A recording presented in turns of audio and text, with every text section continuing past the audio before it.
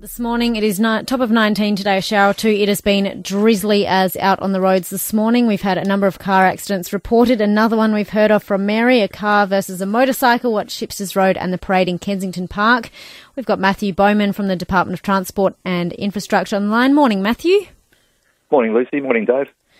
Now, we want to start with the Southern Expressway car rollover. How is traffic looking down in the south? What can those commuters expect who are currently heading north on the Southern Expressway?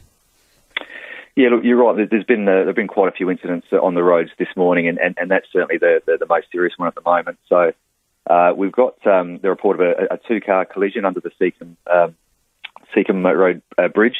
One of those cars appears has rolled over, so there's obviously extensive traffic delays. In fact, I've just been advised that the Panalatinga on-ramp has been closed to try to help control some of the traffic delays there. So we're asking people to, if they're on the expressway, to exit at the Sheriff Road exit, and if at all possible, just to find an alternate route. There are going to be some long delays there this morning. We've had word as well that the Southeastern Freeway accident has been cleared up. Was that at the tunnels? Are there still any delays on the freeway? Look, there might be some residual delays there, but that one was cleared fairly quickly, thankfully. The vehicle moved into a nearby truck stop, so it sounds like that wasn't too serious an accident, but there might still be some residual delays for a bit, but that one should be fairly clear. All these accidents this morning, a couple of other little ones just out in the burbs, is that, do you reckon, purely because of the drizzly weather or commuters just not paying attention? Oh, look, there's clearly the roads are wet this morning, so we'd ask everyone to obviously drive safely and always drive the conditions and be patient, especially if you are caught up in some of these accidents around the place. But look, we sometimes have these busier mornings. I was on the phone to our traffic management centre staff this morning, and they've obviously really been earning their money this morning. It's been an extremely busy morning on the roads. There was another prang out at the intersection of Marion Road and Richmond Road. I think that one's probably fairly clear by now. I think one of your callers reported one at Woodville Road at Findon. I think that one has been cleared.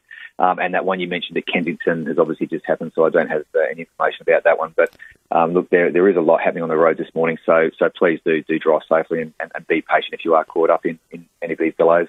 You guys often cop a bit of flack, Matthew, but I've got to say, a lot of people this morning were really hailing the work that was done in cleaning up the tram crash so quickly. The whole thing took about half an hour.